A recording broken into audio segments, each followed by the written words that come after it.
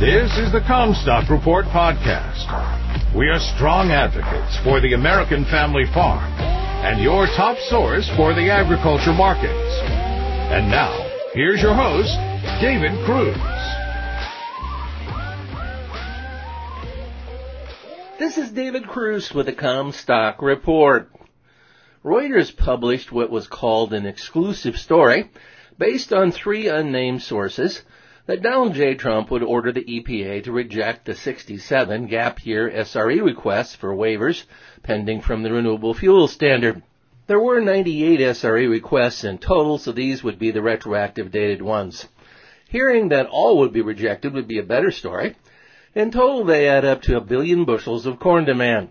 Neither the White House nor EPA had confirmed the story at this point. If true, you will see Donald J. Trump in Iowa and Minnesota very soon, leading a parade while accepting kudos from Joni Ernst for making this decision. I do not want to rain on the parade, but the petroleum companies will sue over this, and Trump lied to us in 2016, costing us 1.5 billion bushels in corn demand during his first term by approving SREs. Watch and listen to him closely. Trump usually calls unnamed sources fake news. I hope not.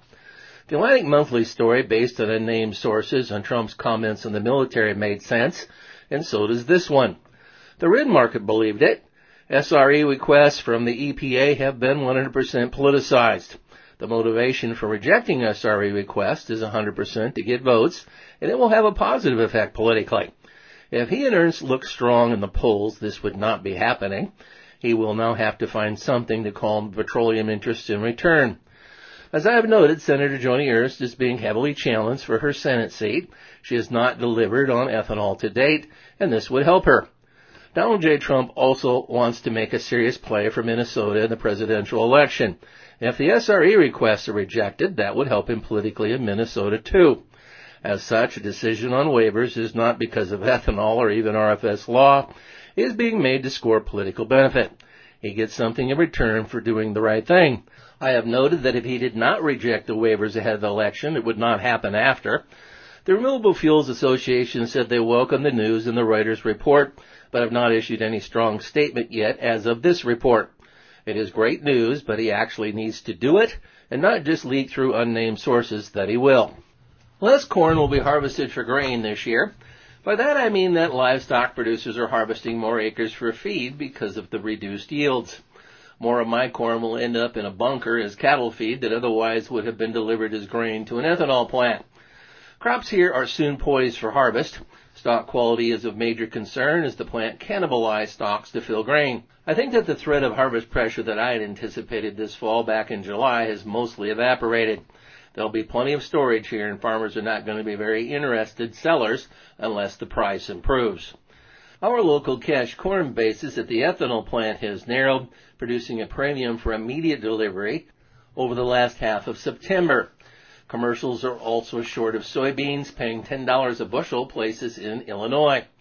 I could see basis levels improving through harvest here, and users will try to steal as much of the crop as they can during harvest. I think that the market gurus who analyze their historical data understate the impact the abbreviated end of the growing season will have on the crop. It will take until the October crop report until the USDA has enough of their plots harvested to get the picture. I do not see that happening with the September report.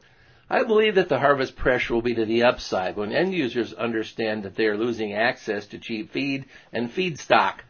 I did the crop tour thing again last Tuesday, as for the first time in a long time, rain had put the dust down after just a few tenths of an inch. That way my pickup didn't get dirty. The high around noon here was 46 degrees yesterday, so crops went from the furnace immediately into the refrigerator like that was a good thing. I don't think that the crazy cold temperatures are good for crops either. I drove 40 miles and did not see one cornfield that would benefit an iota from rain, which was mostly drizzle at this point. Most soybean fields were either brown or yellow with a random field that was still green. Some had combined around the green areas. Soil type will make a big difference to yield. There'll be a great yield variability based on several factors. Corn grown in rotation with soybeans will out-yield corn on corn more than usual. The further into maturity the crops were before the rain stopped will have a significant impact on yields. Early varieties planted early will be the best, with the vice versa. Late varieties or late planted varieties losing too much fill time before maturity was forced on them by the water shortage.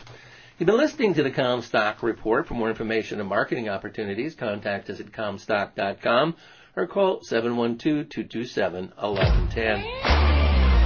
For a more complete version of the Comstock Report with hedging strategies and trade recommendations, subscribe on our website at Comstock.com or reach out to one of our risk management specialists about how we can help you protect your profits.